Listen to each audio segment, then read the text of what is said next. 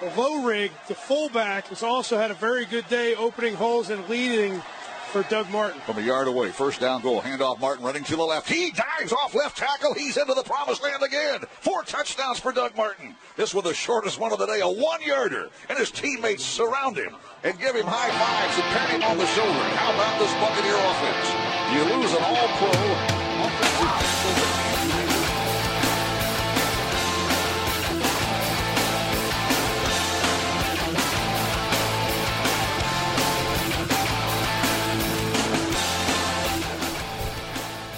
What is up, Football Nation? Welcome to the Football Nation Presents the Sportscasters Podcast, episode number 27 on November 7th, 2012. Got a great show lined up for you today. One of our favorites from the Sportscasters proper, Richard Deitsch from Sports Illustrated and SportsIllustrated.com is going to join us to talk about a lot of things, but we're going to focus on the media side of football. And Richard is going to give us some grades on how the networks have done with their various packages and pregame shows in the first half of the NFL season. We are one day later than we've tried to get in the habit of being in the last couple of weeks, and that's because last night was election night in the United States. So congratulations to the President Barack Obama for winning re-election and 4 more years. And we don't have to turn this into a political discussion because this isn't the forum, Don. But I'm sure you, and we should say I'm the host, Steve Bennett, and my co-host is Don Russ. We conveniently forget to introduce ourselves from time to time. Yeah, what can you do?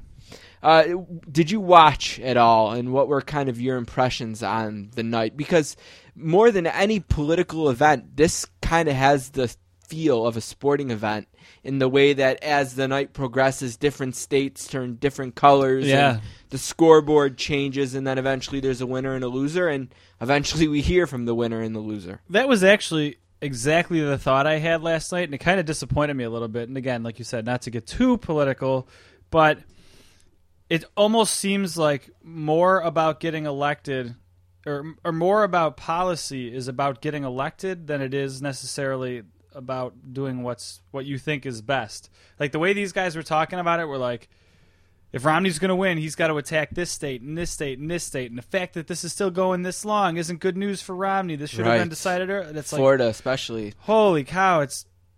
We should be voting. It was covered like a sporting event. And that actually bummed me out a little bit. Like I was glued to my TV the whole time. It's very entertaining. It's very it's dramatic. History making. Yeah, it's dramatic, and it's. But, yeah, it probably shouldn't be that way. It probably shouldn't feel like a sporting event. It should be exciting. But I'm probably more right than left, but as time goes on, I get more and more moderate, especially about social issues. I'm definitely consider myself a social moderate. Romney was not a candidate that particularly inspired me. I thought he was kind of bland, and I think that's maybe where part of the shortcoming was.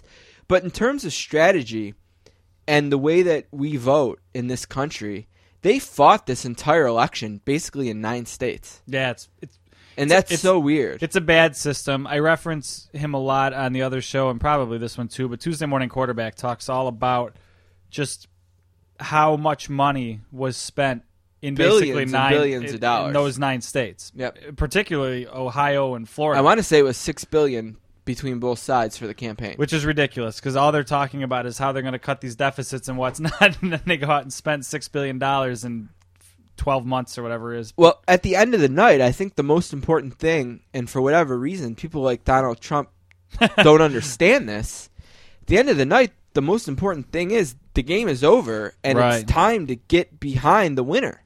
Yeah, I was disappointed to see that type of thing on Facebook and all over Twitter. The, oh my God, the country's ruined. Yeah, moving to Canada. I'll say I told you so in 4 years and blah, blah, blah, all that. This should be like a celebration of democracy afterward. The country should get together, and maybe that sounds all a little socialist or something, but boy, is it negative. It can really divide people. Well, I guess the final thought on that is best of luck to the President of the United States, and hopefully, I think this should be the thought for any second-term president. Hopefully his second term is better than his first. Right. And hopefully he can bring the division that clearly exists between the parties to together to some extent, Right. and get some change, because change is obviously a good thing. Sure.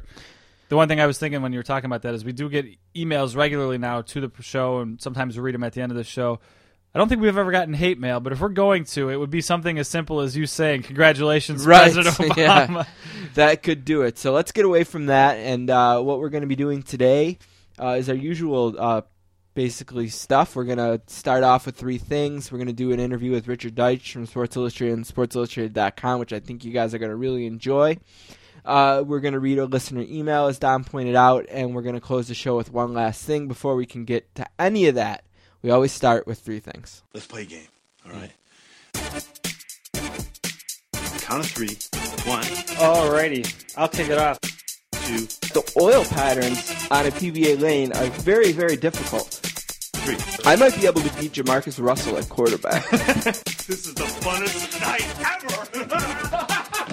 Did we just become best friends? Yep. Now let's move on to other business.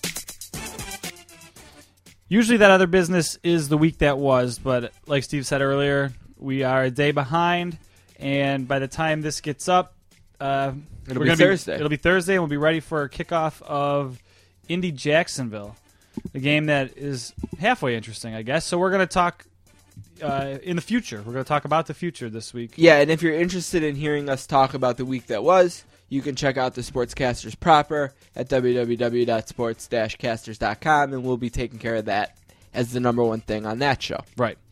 So kick it off, like I said, Colts-Jags. Colts are a very interesting team. Not even all of a sudden. They've been interesting from the get-go. 5-3. Who would have thought that? Andrew Luck is the real deal. And boy, I don't know what else to say about that game. The Jaguars' one win is actually against the Colts earlier in the season. Was it like week 1, in week 2? Indianapolis. Yeah, the Cecil Shorts play. That's right. So week 3. The Jaguars, or the Colts, have a chance to avenge that loss against the Jaguars. The most interesting game, the one that just absolutely jumps off the schedule, is Bears and Texans.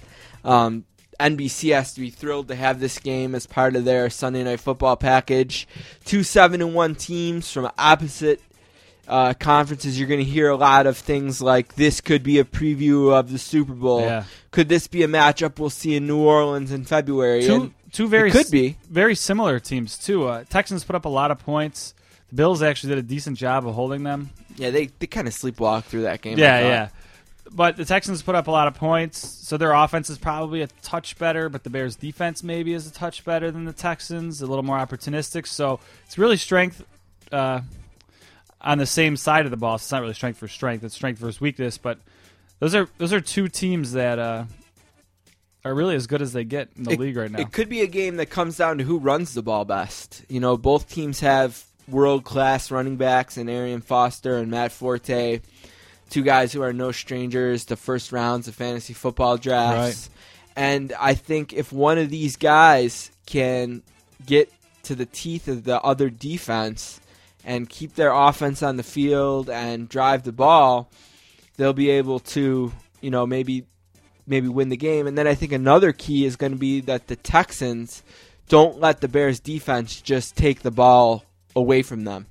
Right. How many times has Charles Tillman this year just ripped the ball out of someone's hands? I saw a stat on Tuesday Morning Quarterback that said something like the Jags have 11 touchdowns all year. The Bears have 7 on defense. That's insane. So they've got a lot. They're very opportunistic, and really the parallels between those teams. The strength is on defense. An above-average quarterback, I guess you could say, for each team. Superstar running backs. One superstar receiver on each team. So it's a really interesting, cool game. Hard to call. Right now the line is Chicago by 1 because they're the home team basically, but that'll be a good one. Really good primetime game on Sunday night. Not necessarily the best 425 Aikman and Buck to the nation game for Fox this week. But anytime the Cowboys and the Eagles, anytime these teams in the NFC East plays, it seems like you get a really competitive game that can go either way at the end. I mean, just a great example of that is a couple weeks ago with Giants and Cowboys. We all know how that ended. But it's last chance time for both of these teams, the Cowboys and the Eagles. And despite the really paper-thin, I'm behind you, wink, wink, that Jerry Jones gave to Jason Garrett if this Cowboys season falls apart and Sean Payton truly is a free agent at the end of the year, that might be a lot of trouble for the Cowboys. So, and the Eagles, I think, make a move regardless with Andy Reid. Yeah, I think they're a It disaster. seems like that just expired there. But those two teams, the loser is 3-6 and right. done, right? Yeah, it's cliche, but I mean that's a must-win game. The Giants are 6-3. They lost a game last week to Pittsburgh. So if you can get to 4-5, and maybe the Giants drop a game somewhere, I mean you're only a game back of first. It's kind of a top-heavy conference. The key with that division is always going to be how you play the teams within that division. Right. Because The Giants already have 2 losses in the division. So if you're behind them, if you're Philadelphia and you're 1-0 in the division, or Dallas who's 1-1, you move to 2-1, you've got half a game then kind of on the Giants. So both teams kind of seem like train wrecks, but it should be interesting. I kind of expect Dallas to win even on the road. I just have more faith in them, I guess. Philly just looks so bad on Monday, it's hard to pick them for anything. Yeah, I don't know I've ever seen a team that was projected for such good things go that south. And we've been, I know at least I have, I've been off of that Eagles thing for 2 years now. Another really big division game this week is at 1 o'clock with the Lions and the Vikings, two teams that are all of a sudden headed in different directions. It seems like the Lions got off to a really slow start, but they're putting it together, and their young quarterback is kind of coming out of what held him back and his team back in the beginning of the season, and they're suddenly discovering a little bit of a running game, while Minnesota started great, Lost the last two. We talked about what a really difficult schedule they have in the second half of the season, and the just floor has fallen out for Christian Ponder. Yeah, that division's absolutely brutal. They're plus-minus in that division, actually. Everyone is a plus, including Detroit. They've got both of those teams. Again, they have much better, relatively. Minnesota's 5-4, Detroit's 4-4. So those records are both better than Philly and Dallas. But the road for those teams to make the playoffs would be even more difficult because you've got Green Bay and Chicago ahead of you. So really, again, it's a cliche, but that might be a must-win game. And it has to be for Minnesota. Minnesota's going to go on a bye after. Then they're going to play Chicago, Green Bay, Chicago, St. Louis, Houston, and Green Bay to end. Yeah, I mean, that just almost seems like too much to ask for any team. and they're going to be without, most likely, Percy Harvin. So This week for sure, probably. yeah, he said after the game it would be a long shot for him to play. So that's never a good thing when the player is saying things like that. Yep. Another maybe interesting division matchup, Saints and Falcons. Another example of when two teams play, it's usually interesting. Yep. Another kind of last shot for the Saints here, who have put themselves where they're only one game out in the loss column for the last wild card, but there's Right. still a lot of teams to leap. If you want to start leaping teams, beat the best team in football record-wise at home. Yeah, That's a way to make teams take notice of you. seems like no matter how good these teams are, they always play each other tough. It's just one of them rivalry Saints have games. won 3 of the last 4. The Falcons have won 8 of the last 8. But has anyone been convinced that the Falcons are as good are what we usually see when we see an 8-0 team? I haven't been, but I'm biased. And I'll admit that right up front. I'm not at all a fan of the Falcons. We're kind of jumping around here, Yep, but we're a lot just jumping through it. a lot of these games aren't overly interesting. Bills, Patriots. I mean, if the Bills want to salvage their season, I've said this a few times. Earlier in the season, you looked at this tough part of the schedule. This is the last game in that tough part of the schedule, and they had to win 2 of them. They didn't. That said, if their schedule is fairly weak down the road, but I mean, who are the Bills to call anybody weak? So The Bills an gotta upset go would be nice here. The Bills probably got to go 6-2. So where are the 6 wins? Right. And I think if you're stretching, you can get to 5, but then you got to find a 6th. Right, So, the Tennessee game is what really killed them. They'd be sitting at 4-4 right now, with a chance to maybe go into the Patriots, where they haven't won in like 12 years or something ridiculous. Go into New England. they have been competitive. They've there played from really time well, to actually. time, They've yeah. blown a lot of games there. Leotis McKelvin fumble a couple years ago. The Brewski game they should have won when Brewski returned. Right.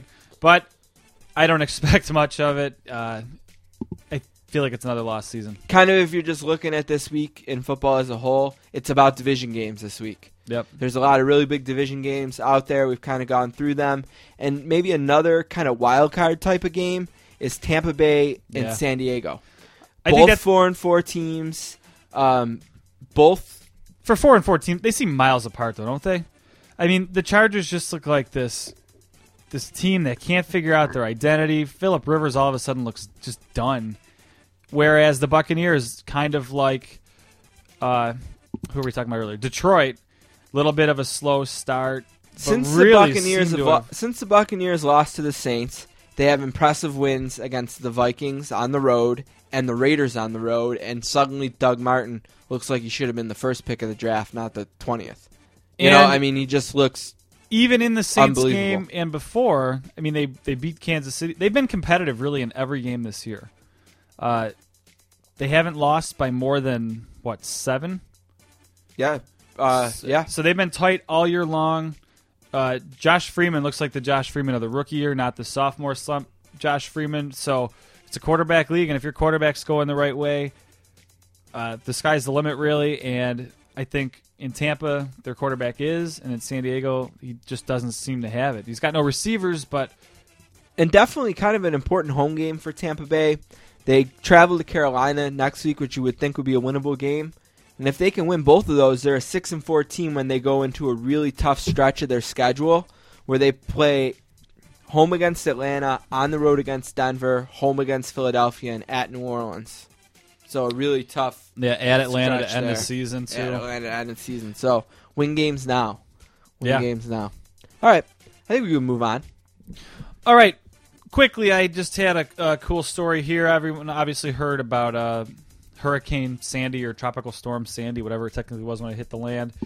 Well, the Steelers played a 4 o'clock game last night, so by the time they did their post game and all that, I'm not sure what time it would be, late after their win in New York. They were staying in a hotel in New Jersey, and rather than stay overnight and kind of sleep in after a victory, the Steelers did really the right thing, and they left that hotel to make room for evacuees to move in right after their game. So, like I said, short and sweet's kind of a cool story. Yeah, and they didn't stay the night there the night before the game either. Right. They did They all just their showed travel up. in one day so that people who needed those hotel rooms could keep them. So good for them. The football gods agreed and gave them good karma, and they won that game.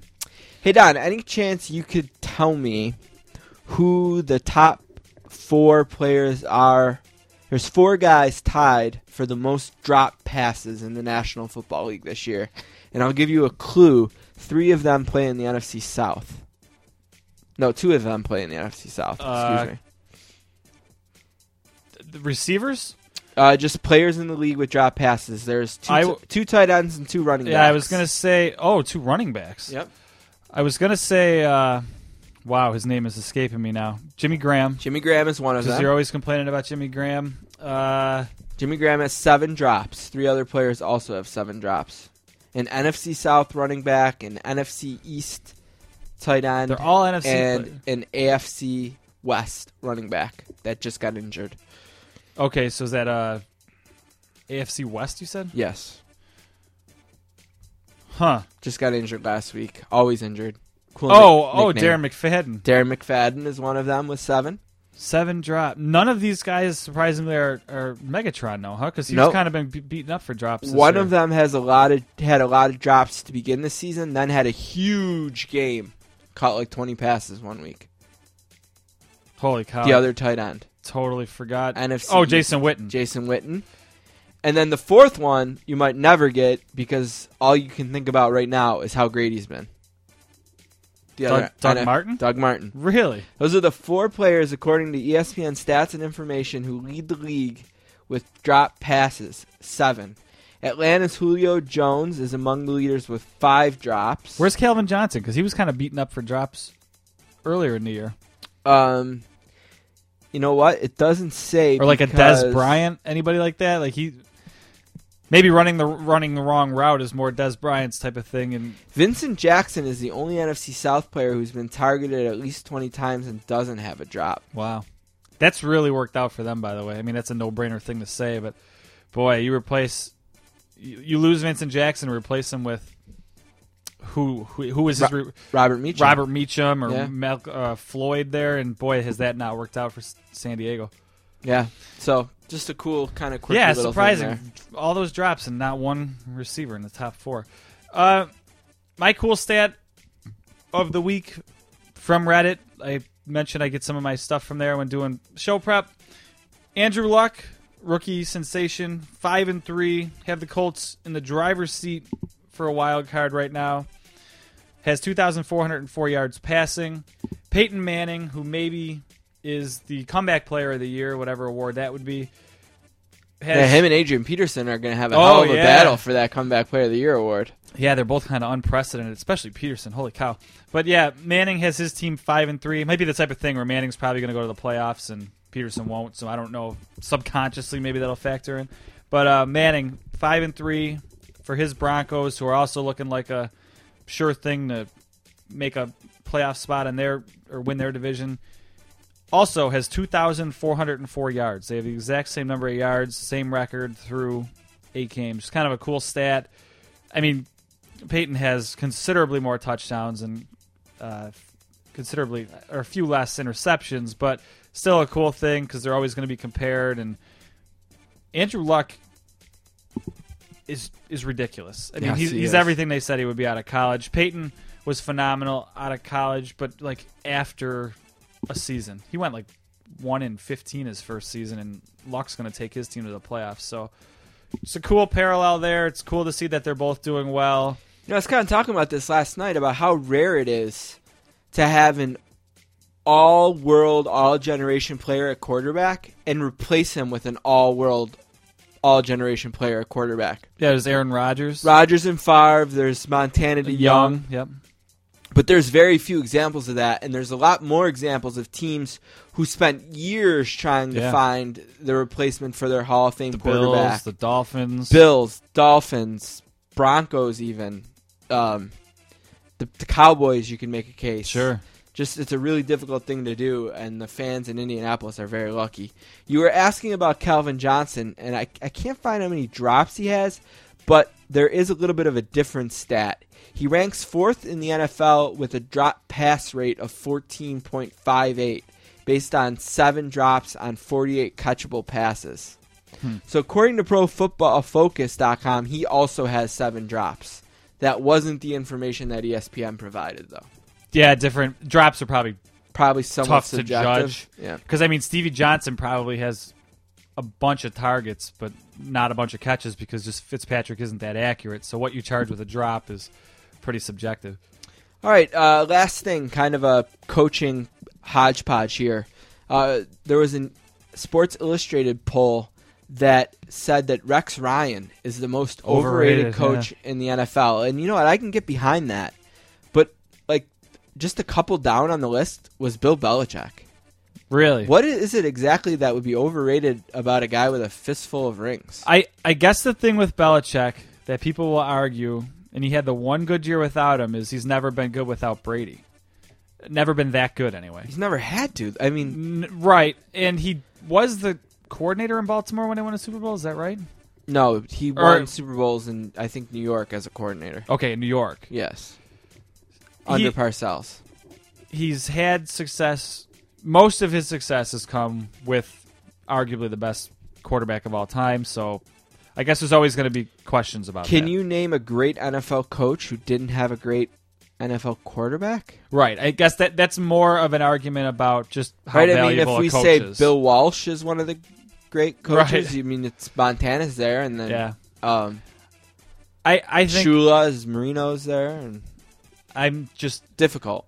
Yeah, it's arguing really just the value of a coach in general. But I guess I could buy the Rex Ryan thing. And then the other coaching story of the week is that the NFL apparently just wants to destroy the Saints. The story came out this week that there was a clause in the contract extension that the Saints agreed to with Sean Payton last year that somehow tied his job to the status of Mickey Loomis's job, and the NFL decided that was a precedent they weren't comfortable starting. So that contract has been voided. There's now kind of a debate on whether or not this year of the suspension is going to count as a year against Peyton's contract or not. If it does, he could potentially be a free agent. There's also some gray area on whether or not the team can negotiate with Peyton towards the contract while he's suspended. I think the latest I heard on that is that that they can. The whole thing is it makes Saints fans really nervous, especially if the Dallas job were to open up, because Sean Payton's family lives in Dallas. He's had some family problems the last couple years, getting divorced, and nobody can compete with Jerry Jones' money. If Jerry Jones just decides that he's going to bring Sean Payton in no matter what and throws $11 million instead of the $8 million, does that mean Sean Payton's no longer the Saints coach? I don't know. Saints players have said adamantly that they think their coach will be back.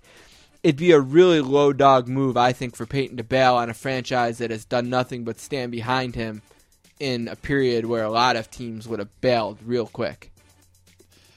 Yeah, I don't know what to add to that. It's just another interesting... He's a guy that made a name where he is, obviously in New Orleans winning the Super Bowl and whatnot. But boy, I've seen guys walk for less, Yeah, it's just another interesting subplot in what has been an unbelievable year for the New Orleans Saints organization. If I had to bet, I'm guessing they don't let him walk. But... that said, Dallas scares you. Well, there's Dallas and Philly. Yeah, maybe Philly. And if I would have said the same, I would have said the Drew Brees thing would have taken a day. You know what I mean? You sit down, right? Okay, blank check, and that didn't. So who knows? If I was a betting man, like I said, I would bet he stays, but you never know. All right, we are going to take a break and come back with Richard Deitch from Sports Illustrated and SportsIllustrated.com. Our next guest works for Sports Illustrated and SportsIllustrated.com. So warm sportscasters, welcome to Richard Deitch. How you doing, Richard? Good. First of all, I like the fact that the intro was short. That's much more of an improvement than your normal long-winded intros that you give the Lee Jenkinses of the world, the Chris Ballards of the world. The other thing, too, is you've been trying to get me today like 15 times. It can't be that hard a process to dial whatever number I'm at. I mean, the sportscasters are ringing left and right. My cell phone, my office phone. It's unbelievable. You guys are I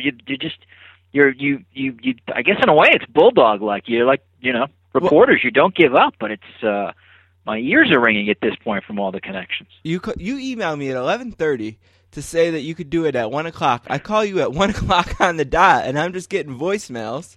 Then I get an email. Oh, I got swamped. Call me 1 back o'clock later. Greenwich Standard Time. Didn't I say that?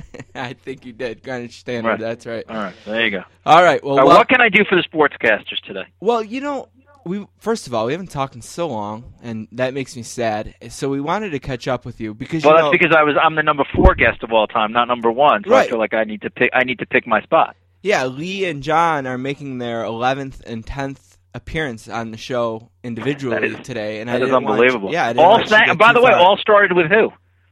It all started. You were the very first Sports Illustrated Correct. guest on the show. That's right. That's very right. I opened the door for the Worthams, the Jenkins, the Ballards, the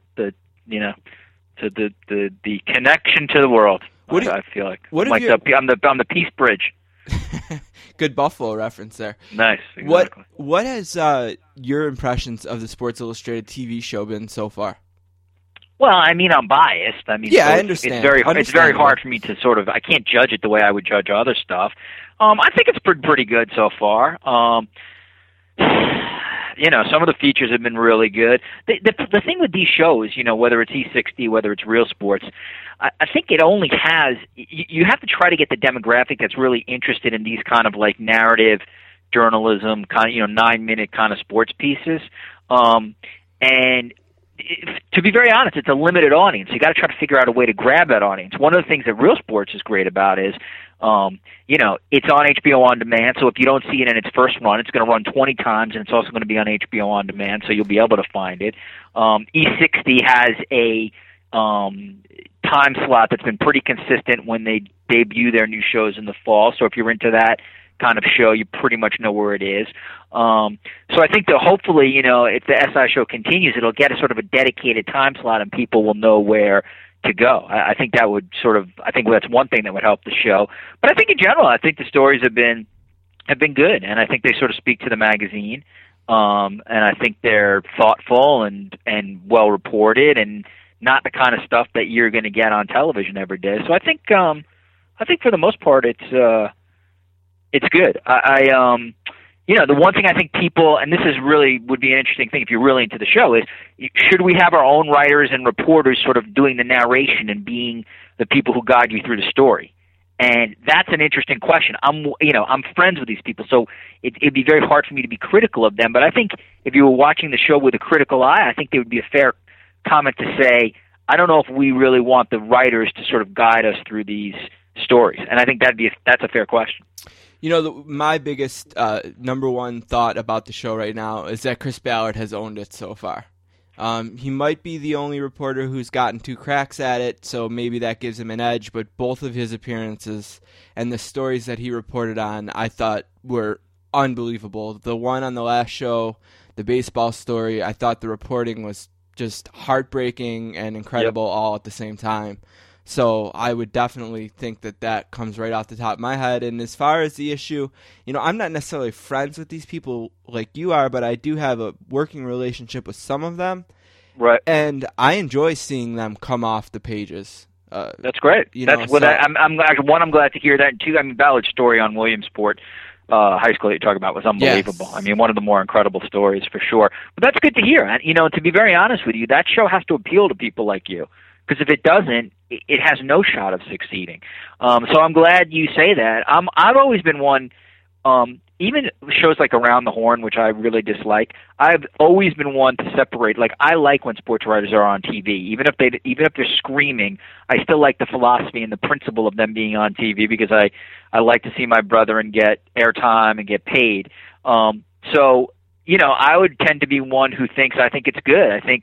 I like seeing writers on TV, and sometimes it actually is interesting TV because they're not like overproduced the way, someone like Hannah Storm is or Stuart Scott, where it's just sort of television speak. And I'm not trying to be pejorative there, but they're television performers. They know how to look at a camera and they know how to carry themselves. That's kind of what they do. So in that sense, sometimes that can be interesting TV because it feels real. It doesn't feel overpackaged or prepackaged. One thing I really wanted to talk with you about today is we're about 9 regular season weeks through the football season, and it's been a pretty interesting season from a media standpoint. Obviously, we had this year's the first year with the Thursday night package stretching the whole year. How do you think the NFL Network has done in stretching that package? I think that's a good question, actually. I guess it depends on how you want to rate it. You want to rate it on numbers and viewership, or do you want to rate it on sort of more critical praise, or do you want to do you rate it on enthusiasm? Do you rate it on how many more people know about the network? It's a good question. My sense is, even if some of the games haven't been great, I think it's really been good for them because they're a player now in terms of a 16-game or 16-week, 17-week schedule. And 2, I think it's just got them in more places, whether it's stories about them, whether it's more homes. I think if you have a full season, you're sort of considered like a real player.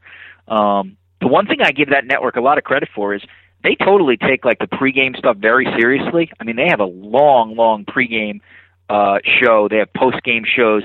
They have big build-ups, obviously, prior to the game, whether it's the day before the game and stuff. And I think they finally have figured it out. Nessler and Mayock solved a gigantic problem for them.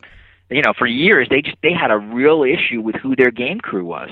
And those two have now solidified that. They have a professional game crew calling their games. So I think they've made a lot of really good steps heading forward. It's still a hardcore NFL network, and I don't know how many people are going to watch it on a daily basis unless you're just a total diehard for the NFL. But they've done well. They have moved up, I think, among sort of the sports fans' eyes and become a player. I think, like you said, the thing that they've been best at is they're turning these games, even if they're not the most marquee matchups of the week, into big events. Right. They're coming here to Buffalo in a couple weeks, and it's been the buzz of the season here in Buffalo. It's the Bills, and there's not much relevancy with them anyway. But people look forward to being at Ralph Wilson Stadium all day on a Thursday.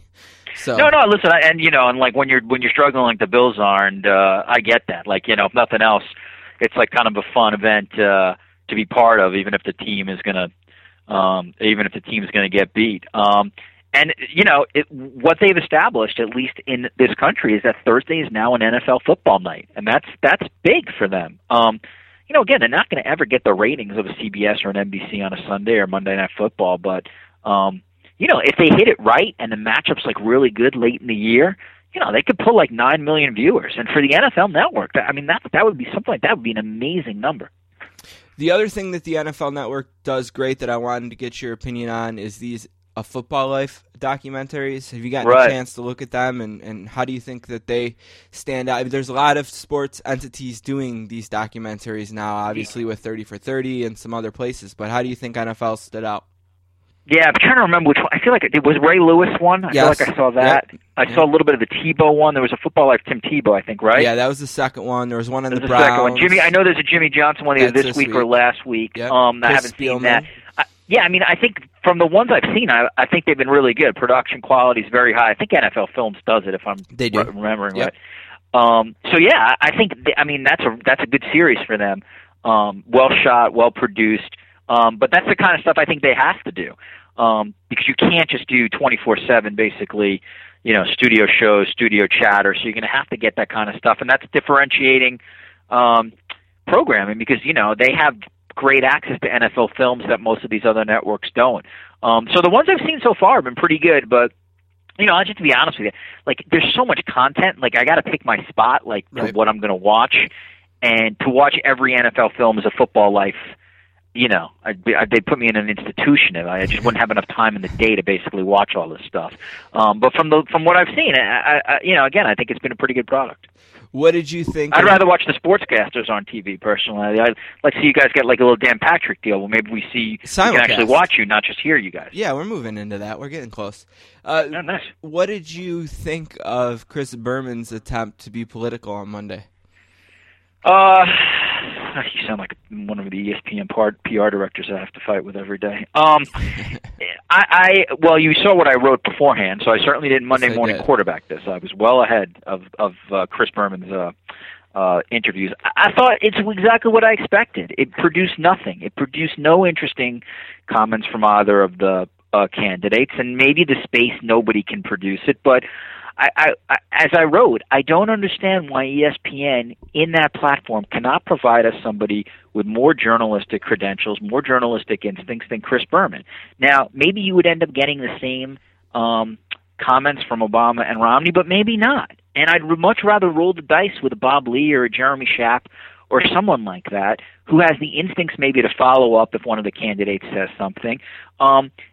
To me, and again, I could say this because I'm an outsider. I don't have to, I don't work for Chris, or Chris doesn't work for me, and I don't have to get into the politics of it. But the whole idea that just because this is taking place during halftime of Monday Night Football, that you have to have your halftime guy do it is absurd. It's absurd on its face. As a network, they have an easy ability to change up. I mean, you're not, Chris Berman. It's not written in Chris Berman's contract that he must interview every presidential candidate. But I always think that ESPN and other networks have a tendency to cater to their stars, cater to the faces of their network, and I don't think it always provides viewers with the best option. And once again, not surprisingly, what happened during Chris Berman's segments? Chris Berman trended on Twitter. I'm sure you guys saw it. 95% negative comments, 5% positive comments. But yet ESPN, will claim that it's just a bunch of critics who are yelling and picking on Chris Berman because it's easy. My contention is it's not. It's not critics picking on Chris Berman. It's viewers out there who are smart and get it and know that, hey, we deserve somebody better for this other than Chris Berman, in the same way we deserve somebody like Trey Wingo instead of Chris Berman on the NFL draft. Yeah. I don't want to turn this into an ESPN bashing, but I thought someone had a brilliant tweet during the game the other night, and they said, if I was Drew Brees, I wish I could give credit, but this is really funny. They said, if I was Drew Brees, I would get a restraining order out on John Gruden. And it's funny. It is funny. And, John Gruden has, I think, improved. I agree with that, definitely. But he still just gushes too much. It's almost to me like he doesn't want to say something too negative about a player in case he's ever in the position in a year or two where he's going to be coaching that player. That's just the feeling I get. I think that's totally fair. I mean, I don't know if that is Gruden, if that is in Gruden's back of his mind, or it's more of, I've talked to Gruden about this, and more of the idea that, I remember John Gruden said something to me to the effect of, and it was honest, whether I sort of agree with the philosophy or not is something different, but he said, I know how tough it is to make a first down in this league, so that's why I sort of, that's how I approach my commentary and criticism. And so what that says to me, and I actually like Gruden. I like him too. I think he's honest. As an analyst, I think he's good. I don't think he's great. I don't think he's ever going to be great for this particular reason. And it speaks to what you guys are saying in that I don't think he's fully separated himself from the league structure. His brother is still coaching in the league. And I think you do see the difference between a guy like Chris Collinsworth and a guy like John Gruden. Chris Collinsworth doesn't have that over-gushing. He doesn't have that pause button. He sort of says what he sees, says what he believes, and if it ends up if it ends up causing him friction between a coach or a player, he deals with it, because that's sometimes what the job sort of deals with.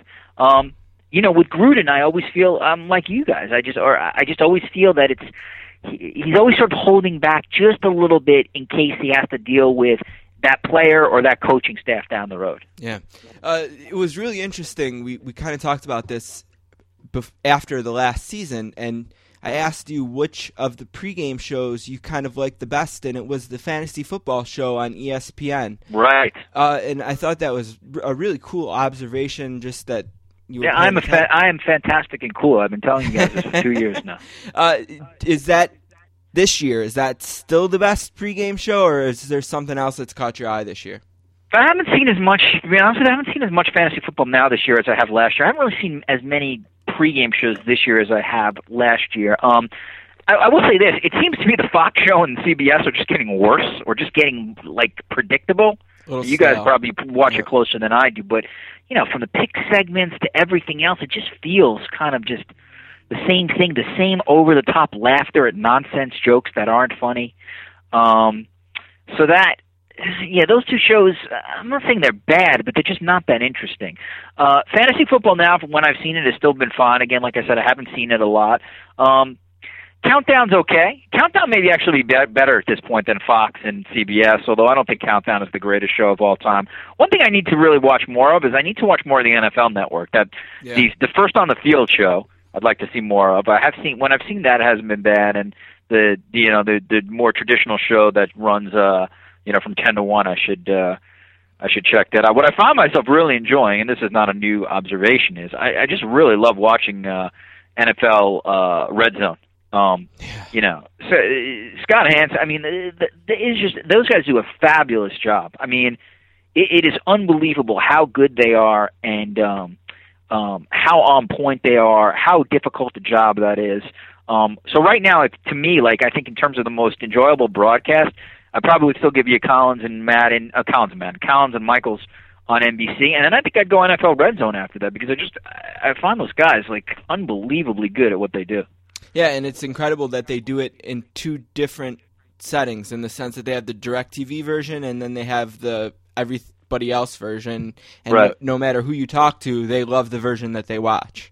So, yeah, I don't have DirecTV, so I haven't seen that, but I've heard Andrew the exact same thing that you guys he does saying. a great job. It's fantastic. Yeah, it is fantastic. All right, we're going to have to finish up here with Richard Deitsch. Lee Jenkins would get 30 minutes. Well, we give you 30 minutes too, but you're I know. I told you I have so much to do today. It's incredible that I'm giving the sportscasters my valuable time. You know what I'm saying? I'm such a powerful person in the industry, yet I still come on to the show. We appreciate it. Thank you very much. I hope you don't take that seriously. By the way, let me ask you guys this. Yeah. I know you enjoy television. You watch television. You're smart enough to watch things beyond sports. Did you watch the election coverage yesterday? Yes, I watched a lot of Brian Williams. Right. Who went off on Donald Trump? I thought very interesting. He did. That was good. Really, some nice lines. Did you watch Did you watch what happened late at night? Because it was very fascinating television with Fox and Karl Rove. I did. I switched to that because of the buzz on Twitter. So right. Twitter got me over there. Yeah, I tried to stay away for most of the night from Fox and from MSNBC and try to focus on CNN for cable, and Brian Williams just happens to be my choice of the three networks, so I was going there. And then the Rove stuff just started blowing up on Twitter, and it was like the train wreck you had to see last night. Yeah, I'd agree. I mean, it was really fascinating TV, and I think that's probably, you know what, the fact is, you're right. MSNBC and Fox are absolutely zealots in point of view television. I mean, they make no bones about sort of how they approach stuff. So yeah, you know, it's getting harder and harder to find somebody who tries to go down the middle. I think I even find CNN sometimes, you know, tilts a little bit left. Yep. You know, I actually think CBS, for the most part, does a pretty good job of being down the middle. I like you. If I had to pick one anchor, I like Brian Williams a lot. I like Chuck Todd too on that network. Some of the other people on NBC can get a little bit annoying. I thought Chuck Todd did but a it's great interesting job, because you know you want to try to find somebody on election night who's sort of like who doesn't sort of, you know, who really delivers journalistically sound stuff. It's getting tougher and tougher. I agree. All right, thank you, Richard. Is that it? That's my out. That wasn't even a dramatic. No more. You don't want a like, dramatic intro, but you want a dramatic outro. Our thanks to the great Lee Jenkins, whose story this week in Sports Illustrated was fantastic. I mean, I no longer get the out, I guess. Well, you got to check out one of the most recent pieces that Richard has written for the website. I'm not looking. I'm not even. I don't even need you to hype me. I just feel like I don't know. I feel like that just was a quick. Like to the end, like I just feel like whether it would be a Price, a Wertheim, a Lee Jenkins. Well, I want to ask you a question Chris off Ballard, the record. I feel like they would have gotten a little more of a personalized out. I want to ask you a question off the record, so I'm trying to get you out on the record so that I have. You mean off? You mean not for yes, taping? Yes. You can't. But you listen. I first of all, you should be leaving all this for people to listen. But you can't do that. You can't do that. Tell the listener that you're going to ask me a question off the record. It's not fair to the listener to then think, oh, why wouldn't you put that on the record? So why don't you ask me the question, and I will tell you if I'll answer it on the record. Well, I'm having trouble with an ESPN PR staffer, and I was going to ask for your advice on how to handle it. Oh, I'll certainly answer this one on the record. All right, fine. Don't mention the PR staffer's name. I won't. But ask me what the issue is, and yeah, well, I'm happy to talk about it on the air. Okay, last year on this show in November, we had Mike Tirico on. And right. Good get. Yeah, and I set up the interview through this ESPN staffer. Okay. The interview went fantastic. We did about. Great. We were scheduled to do 20 minutes. 15 minutes. He did 25. We talked for 10 minutes after, and he gave me some pointers. And he was very adamant that he'd be more than willing to do it again next season. And he said you can reach me on Twitter or go through Bill or the staffer, and I've been trying since September to set up this interview, and every single email back is another excuse. And I know for a fact that the staffer at ESPN hasn't even asked Tirico if he'll do it. He's just protecting him from it for some reason. But I don't want to be disrespectful and go to Tirico, even though I know I could, and set it up. Well, I think, listen, that's an excellent question. This stuff happens, and this stuff really happens a lot of times to organizations that don't have, like, let's say, the kind of status or clout like a Sports Illustrated. It's very hard to bully a Sports Illustrated. It's easy to bully, but I don't even know if bully is the right word, but it's easy to sort of it's easy to blow you off, for lack of a better word. So here's what my advice would be. All right. I think you try one more time with the PR staffer at ESPN.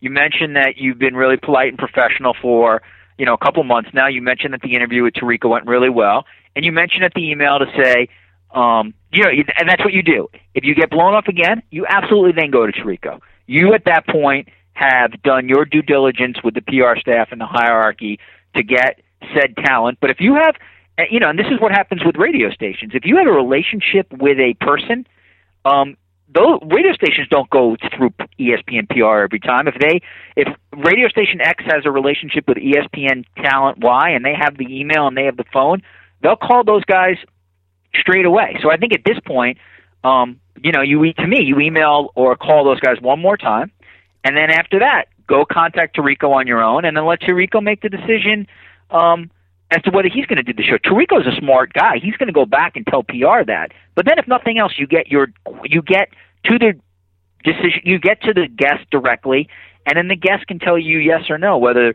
he or she wants to be on. But I feel like you guys at this point, you've totally done the professional and collegial thing. You've tried to go through ESPN PR, and if you're getting blown off, you have every right to go try to get that guest on your own. That said, sometimes there is fallout, and maybe that PR guy won't help you in the future. Right. But I think at this Not that point, he's helped us much anyway. So well, here's the thing, right? The point is he's not helping you right now, Right. in your opinion.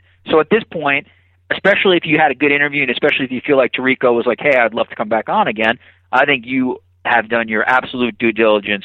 And I think at this point, one more email to Bristol Command Center. If they don't get back to you or they blow you off, I think you go after Tirico.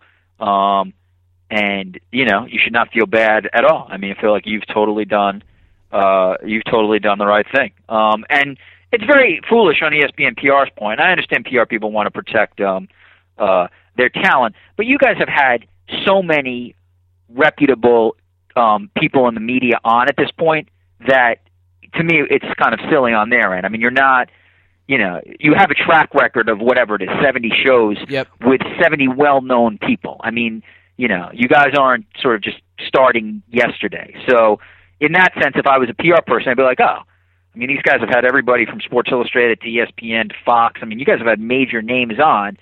So to me, it would be a no-brainer. So I respect the fact that you're trying to do the right thing. I would try to do the right thing one more time, and then after that, I'd go after Mike Tirico on your own. Well, how about that for some impromptu podcasting? We're going to run it all.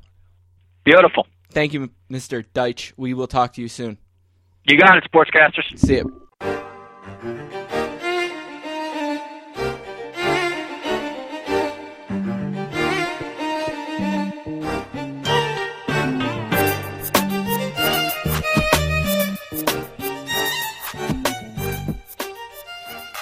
All right, we are back. I want to thank Richard Deitch for dragging our dirty laundry out of us and helping us to air it in front of the nation. I wanted to mention something else.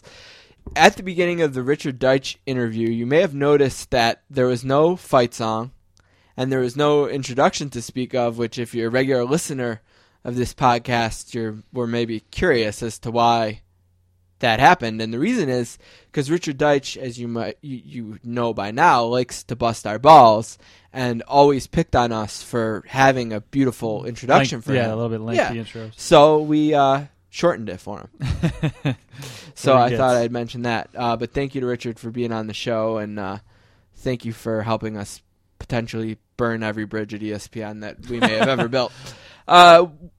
Two last things to do here before we end the show. Well, actually three. I want to remind you can email us to sportscasters@gmail.com, and you can follow us on Twitter at @sports_casters. You can also follow Football Nation on Twitter at FBallNation. Please check out Season 3, Episode 2 of the Sportscasters Proper. Features an NBA basketball preview with Lee Jenkins, a college basketball preview with Luke Wynn, and an interview with one of our favorites, John Wertheim, in a really SI-heavy week here at the Sportscasters. Also want to mention you can find this podcast on iTunes and on Podomatic, and you can find our past episodes by clicking on the podcast link at the top of the homepage, www.footballnation.com. All right, an email addressed to both of us this week. Steve and Don, I was thinking about relevancy and how the Bills don't have any. Ugh. Are they the least relevant team in the league? Who do you guys think is the least relevant team in sports? From Buffalo, just like you, Dwayne. In sports? He's kind of asking, are the Bills the least relevant team in the league? He didn't say if not who, but he also asked who is the least relevant team in sports. As a Bills fan, it's easy to say yes. So I'm going to say yes. The problem with Buffalo is they haven't been historically bad, and they've been far from historically good. It's for 12 years now, I think, for playoffs, or 13 years. I would still argue the least relevant team in the league is the Jaguars. Yes, because they don't even sell, so that might be true. The problem with the Jaguars is suddenly they have this owner that's kind of interesting. And they have a real good look at the number 1 overall pick, so they're going to be interesting next draft. The Bills are probably going to end up with the Bills just middle it too much. 10th pick this year again, and hopefully they go for a quarterback. Everyone in the world knows they need a quarterback, and there's going to be 3 or 4 guys coming out of the draft that would probably be worth that 10th pick if he's still around. Other problem is that there's a lot of teams all of a sudden look like they need quarterbacks, so who knows what's going to happen there. But yeah, if it's not Buffalo, if it's not Jacksonville, it's probably Buffalo. So and then in that case, who would be the least relevant team in the NFC? Is it St. Louis? They got a young quarterback though. They're Sam heading in the right Bradford, direction. Fisher's there. It's kind of an interesting coach. Boy, it's hard because there's a lot of money in the NFC as far as like. It's hard. Is it Washington? No, I mean Daniel Snyder throws money at everything, and they've got an exciting quarterback. Well, one thing I was going to say about the second part of Dwayne's question is that whoever the least relevant team in sports is, it's not an NFL team. No. All of the NFL teams in some way have a bit of relevancy. Right. The National Football League is too big and too popular to have a team ranked dead last in relevancy. The chances are the least relevant team in all of sports Probably a is an hockey team. NHL Right. or an NBA team. And Someone like Phoenix, maybe. I mean, they had a nice playoff run this year, but they don't have an owner, and they can't find an owner, and they keep trying to work that situation out. And it's funny, I just clicked on the NHL standings, and it said, I'm sorry, there are no standings. In terms of the Islanders would definitely have to be considered. but now they're moving to Brooklyn. But now they're moving to Brooklyn. That might take them out of the discussion. I'd like to say Carolina as a Sabres They're a fan. Stanley Cup winner. They won a cup. They made Florida a couple moves. Panthers are a definite Oh, yeah. potential nominee for this. Sure. And the Columbus Blue Jackets Oh, yeah. are a definite potential nominee for this. And then in the NBA, the Sacramento Kings strike me as kind of irrelevant. I couldn't name a player on the Sacramento Kings. They have owners that are somewhat relevant on the social scene in the Maloof brothers, Oh, right. but I don't know. The Toronto Raptors feel pretty irrelevant to me. I don't know, we're throwing out a lot. Can we narrow it down to one to answer his question? For NBA or in general? I guess his first question, are the Bills the most relevant team in the NFL? And we'll answer that by saying they are, but if they're not, it's the Jaguars. So we've narrowed it down to two there. His second part is, who do you think is the least relevant team in sports? And I guess I'm going to say it's Columbus Blue Jackets. That's my answer. That sounds about right. I mean, unless there's some... They've played in the playoffs one time. They got swept. We could probably think of a baseball team for this, too. But off the top of my head, yeah, hockey's like my second sport, so I would say Columbus. Yeah, I think Columbus is the answer there to part B. Okay, this is the part we do one last thing. So one last thing for me, Jay Cutler or Lovie Smith. We talked about football karma and the football gods, and they might not like you running up the score against the lowly Tennessee Titans. With about 10 minutes to go in last week's game, fourth quarter, 44-12 game, mind you. Actually, let's go back a step. At 37-12, with 11 minutes and 21 seconds left, Brandon Marshall catches a touchdown pass from Jay Cutler. Then they turned Makes it over. 44-12. Yep. Less than 2 minutes later, actually, 61 seconds later. The Titans turned it over. The Titans turn it over. Brandon Marshall, 5-yard pass from Jay Cutler, 51-12. Throwing it into the end zone, up over 30. Who was it at the time? The Ravens? Was that when Bolden had his face smashed in? Yes. Against the Or no, that Eagles. was Arizona. He was with Arizona. He was with Arizona at the time? It was with against the Jets. Then. Yeah, because I think Kurt Warner was throwing the ball. Yep, you're right there. That case, they were down. But again, a comeback wasn't in the works there. And it destroyed Bolden's face. I mean, it was a dirty hit. But nothing good can come from this. You're a 7-1 team. You've played one other game against a really quality opponent this year, and you got embarrassed in Green Bay. So here's your chance now to prove that you're a team, because you're not going to be running up the score against Houston. You're not going to be running up the score the following week against San Francisco. I picked the Bears to win this week. I don't know why. The home field advantage, I guess. They're so similar to Houston. But that said, this offense hasn't always been this good, and for them to be running up the score, it's just unnecessary. It's not the BCS. Hopefully, karma will be on their side and not hate on them for the end of that game. All right, one last thing for me. After the Saints and Broncos game, I thought for sure the Saints were the biggest disaster in the National Football League. But after watching Monday Night Football this week, I want to change my answer to the Eagles. You know, every year it seems like Andy Reid emerges from his bye week with a better team. This year, Andy Reid has emerged from his bye week without a team. I don't know what has happened to the Philadelphia Eagles, but they're a disaster at every single turn. Their play calling is bad. Their pass protection is bad. Their quarterback play is bad. Their defense is bad. They spent big money on guys like Dominique Rodgers-Cromartie and Nnamdi Asomugha, and these two guys couldn't cover a peanut butter and jelly sandwich if they were bread. The Eagles are in disarray, and I don't think Andy Reid can survive it.